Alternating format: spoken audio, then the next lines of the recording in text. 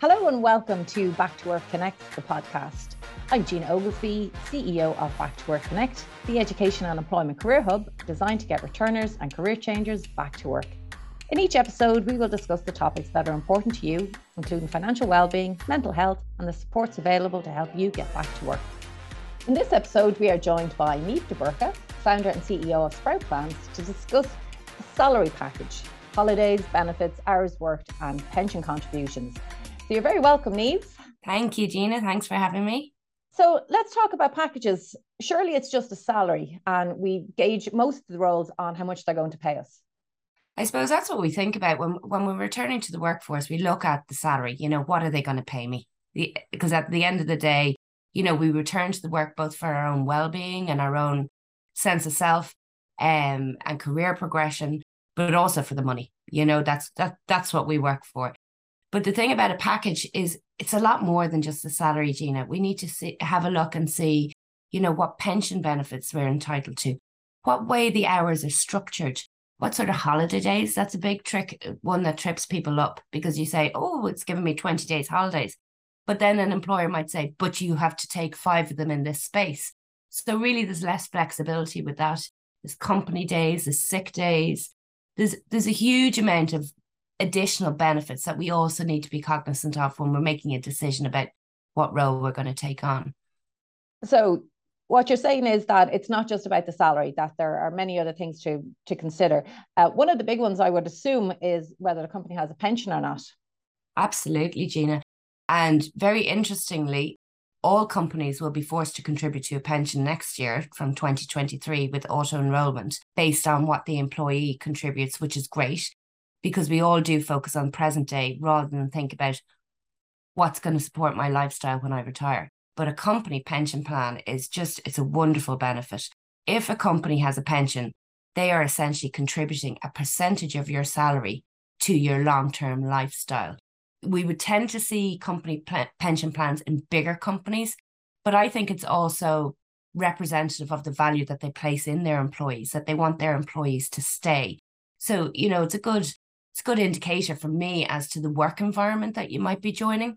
So if you think about, say, an employer contributing 5% of your salary into a pension scheme for you, if you're on a 40% tax band, that's essentially like another 10% on your package. So you might be looking at 2 different packages, one, say, paying 52,000 euros, one paying 50,000 euros and, say, a 10% pension contribution. The package, although it may pay you less on a day-to-day basis, is actually worth more when you factor in the pension contribution. We often hear about, the gender pay gap. And a big one that's been in the news recently is the pension gap, gender gap, that women are less likely to have a private pension. How important is it for women to have their own pension scheme? It's hugely important, but absolutely. And I think, unfortunately, there's a gender gap. Yes, there's the salary gender gap, but there's also a gender gap with regards to seeking financial advice and getting financial advice. Although we do see more females taking on professional financial advice rather than feeling that they're going to take control of it themselves. But I don't want to put people into boxes in any way. And so we, help a lot of people who are sort of midlife workers. So people who are not in their 20s, sort of 40s and 50s. When is it too late to start a pension? It's never too late to start a pension, ever. A pension, even if you're 2 years to retirement, by making pension contributions, you're getting tax relief. Even in cash, right? Cash is a non-volatile asset, so it's not going to go up and down in markets.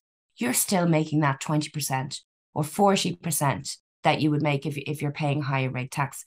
So it's never too late. And then when you reach retirement age, you can take a lump sum tax-free out of that pension pot and then use the rest to provide for you in retirement. Makes perfect sense. So the retirement age currently 67, that be right? 66. 66, even better. They're trying to push it up. Each election, it seems to be sticking at 66. But, if you're a young person in your 40s returning to the workforce, I doubt it'll be 66. So one of the other things we discussed, Niamh, was holiday benefits. Tell me a little bit more about that and how, if you job share or if you work part-time, what are you entitled to? Yeah, so there are minimum holiday entitlements. At a high level, your holiday entitlements, whether you work part-time, full-time, are 8% of your working hours, subject to a maximum stroke minimum of 20 days a year. Now, let me explain that. So if you're a full-time worker, you have to be allocated 20 days of annual leave a year, right? Now, an employer could choose to give you more, and they might choose to give you company days. So a company day is where you're forced to take a day at a particular point in time, like Good Friday. You're forced to take that day, but it's not necessarily a bank holiday. So as to full-time workers, that's what you should be thinking about. What are company days? What's the minimum entitlement? I know I'm a full-time worker. I should be getting at least 20 days annual leave a year. And then anything over and above that is at the employer's discretion or how they put their packages together. With regards to part-time workers, so they're entitled to 8% of their hours worked. So if you think of somebody, say, working a 20-hour week, say 5 days of 4 hours a day, when you work out their 8% entitlement, that works out as 83.2 hours. I've worked it out because I'm a nerd. 83.2 hours a year. And if you consider their working day is a 4-hour day, that equates to 20.8 days a year. Now, the really interesting thing is more around bank holidays. So there's now 10 bank holidays a year. So if you're a full-time employee, the employer must either pay you if you work that day, or give you an extra day's pay if you work that day, or pay you if you don't work that day. So it's a full day's wage. Most bank holidays are on a Monday. And for a part-time worker who might, say, work over 4 days, say they work Tuesday to Friday, your employer is obliged to pay you 1/5 of your weekly wage. So it's essentially another day. If you're working a 4-day week, they need to pay you that 5th day. So for part-time workers and days and weeks or fortnights or months that there's a bank holiday, they'll actually see that increase in their income, which is nice to know. So if you worked Monday, Tuesday, Wednesday, and Thursday, your wages would still be the same. You wouldn't be in on the bank holiday Monday. Exactly. Right, or okay. If you were in on the bank holiday Monday, then they have to pay you an extra day's wage, or give you a day off in lieu is also another one. So they might say, will you work the bank holiday Monday and you can have the Friday off? Because a lot of people in retail and tourism would work bank holidays, and are bank holidays scaled? Like, is Christmas more valuable than, we'll say, St. Patrick's Day, or are they all a level playing? But unfortunately not. No, there's no weighted bank holidays. Oh, that's a shame. So tell me about social welfare benefits. If you're working part-time, are you able to claim any other social welfare benefits to top up your salary? Now, this is really interesting, Gina. So, and I think very interesting if you're in a job share type arrangement, or if you're in a 0-hour contract arrangement, the days that you work during the week give you a PRSI credit.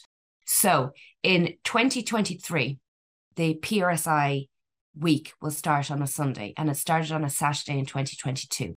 So if you work one day and earn over 38 euros in that week, you are getting a PRSI credit for that week. So if you say you worked 1 week and you worked from a Tuesday to a Saturday, and then you took a week off, you didn't work the following week, you get 0 PRSI credits for the following week. Now, we don't really think about this. We think, oh, I'm working 1 week on, 1 week off. But when you go then to claim social welfare benefits, so social welfare comes in either an allowance, which is means tested, or a benefit, which is based on PRSI credits. So this might be job seekers benefit. It might be carers benefit. Your eligibility for benefits are based on your PRSI record, right? And the number of insurable weeks of PRSI credits that you paid in the preceding periods. So if you're working 1 week on and 1 week off, you might only get 26 PRSI credits in a year, if that makes sense. So when you're thinking about how you're structuring your hours, think about how your hours stagger a PRSI week. So if you were to work Thursday to Tuesday, if you did 1 week off and 1 week on, but you work Thursday to Tuesday, you're staggering 2 weeks based on 2022 and 2023.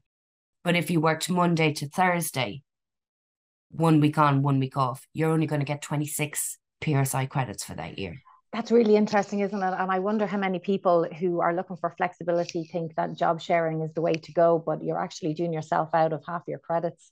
That's a really interesting point, Niamh. But it depends on how you structure it then. I mean, knowing that, you might choose to structure, I'm going to work Thursday, Friday every week and every other Wednesday.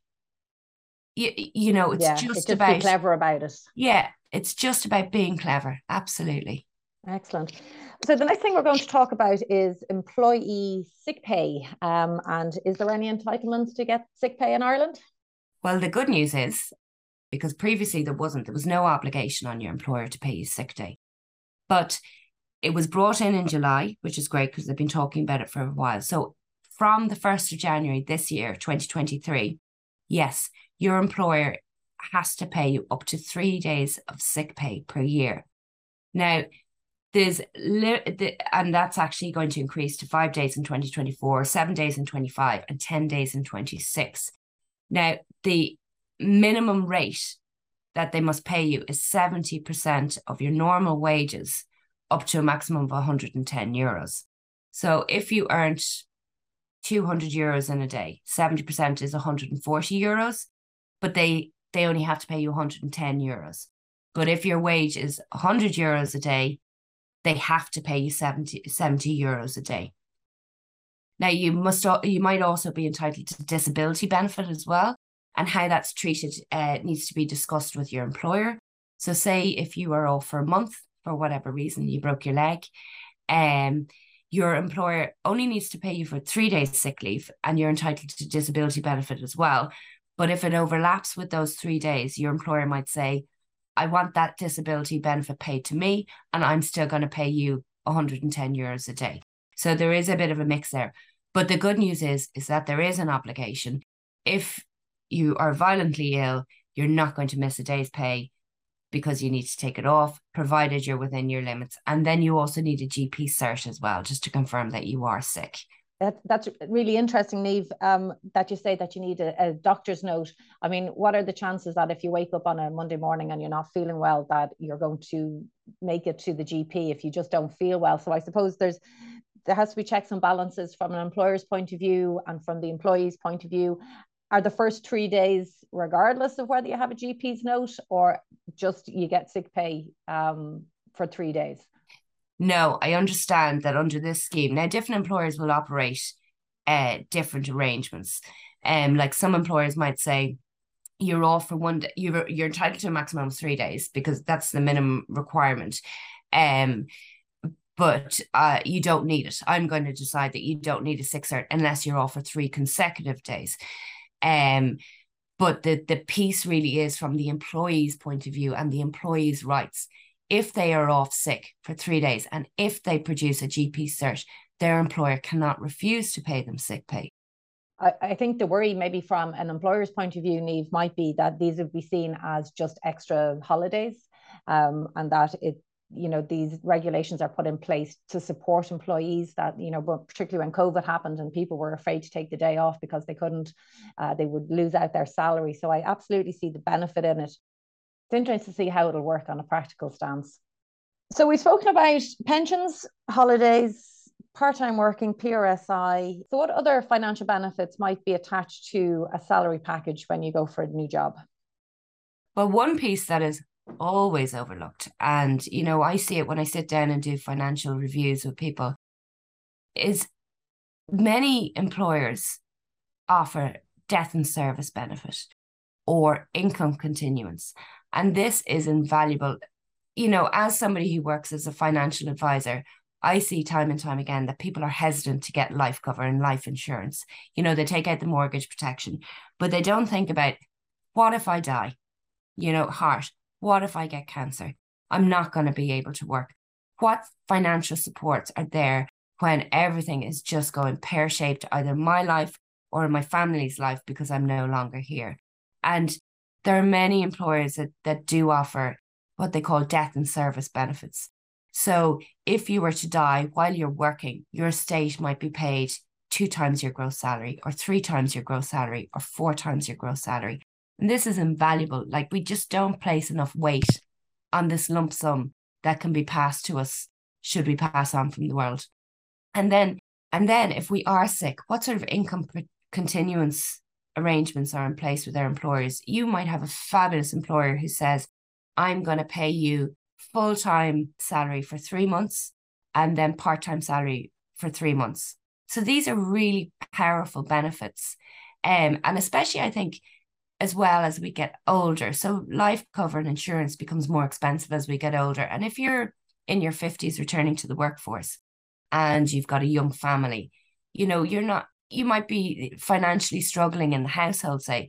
You're not saying, I'm going to go out and get myself income protection now. But to know that your employer provides that it's just really powerful. And I wonder, how many companies actually do provide? Is it just the big multinationals that provide income protection and death and service policies, or is it commonplace? I'm not going to lie, it would be more associated with the bigger companies and who have the big company pension packages. And you would regularly see those death and service benefits. It would be unusual if you are going for a job with a larger firm. It would be very unusual if they don't have it. And it would be something to push for and question. So if you're going for a job with any of the multinationals, you would be saying, and what are my insurance benefits as well? If you're with a smaller company or an SME or a company with less than 100 employees, it might be less likely. And as you go down into a smaller company, it would be less likely to see those benefits. But conversely, going for a job with a smaller company, the rewards of the job might outweigh it. You just knowing, what you're weighing up. You work for a big company, you're going to have a very small defined role. You work for a small company, it could be more rewarding. There could be share options, might be something with a small company and a startup. There's all sorts of ways to structure things.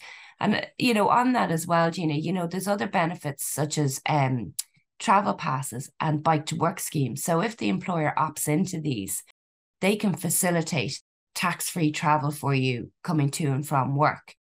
Then there's also another, and this was doubled recently in the last budget, an employer can give you a benefit of a voucher, a tax-free voucher. Now, this started off as €250 of a tax-free voucher that many employers, and any employer can opt into this, were giving their employees, say, at Christmas. And then it increased to €500 of tax-free. Now, I'd like a tax-free lump sum of €500 at Christmas time to spend on presents. But in the last budget, they actually doubled that again. So it's now €1,000 that an employer can give their employees. And for the employer, they don't have to pay PRSI on that. So it's more tax efficient, and the employee doesn't have to pay USC, PRSI, or income tax on it. So it's a great way to reward your employees. I think we've covered a huge amount here at Niamh, between PRSI contributions, sick pay, holiday benefits, pensions, other benefits that you might be offered. I think being aware of all these points is the power that you have as a job seeker when you're offered a role, is to be able to weigh up what you're being offered and the true value of each of these items. It's a really interesting topic, Niamh, and we could talk here forever. There's just so many different points to talk about. We've covered holidays, benefits, hours, contribution, pension contributions, a sick pay, holiday benefit. And I think that, for people who are coming back into the workforce, I think it's really important to understand what each benefit means and how much it's worth to you in the overall bigger picture. So do you have any last pieces of advice for people who are looking at their offer and what they should focus on? Yeah, I mean, I think returning to the workforce, can be daunting, especially if you've been out for a while. And I started this by saying we kind of look at our salary. Many employers nowadays might only offer a salary, so we think, but look at the structure of the package, look at your hours worked, look at the holidays, when you have to take them. That at a minimum, an employer will offer you salary and holidays. That's a bare minimum. And then really value any additional benefits that they give you on top of that. Brilliant. That was fantastic, Niamh. Thank you so much for joining us today. If you like the Back to Work Connect podcast, you can find us at backtoworkconnect.ie or wherever you get your podcast. Thank you for listening to the Back to Work Connect podcast. I'm Gina Oglesby, and today we were joined by Niamh de Burca, founder and CEO of Sprout Brands. We would like to thank our sponsors, Bank of Ireland, the Begin Together Fund, and the Community Foundation of Ireland for sponsoring this podcast series.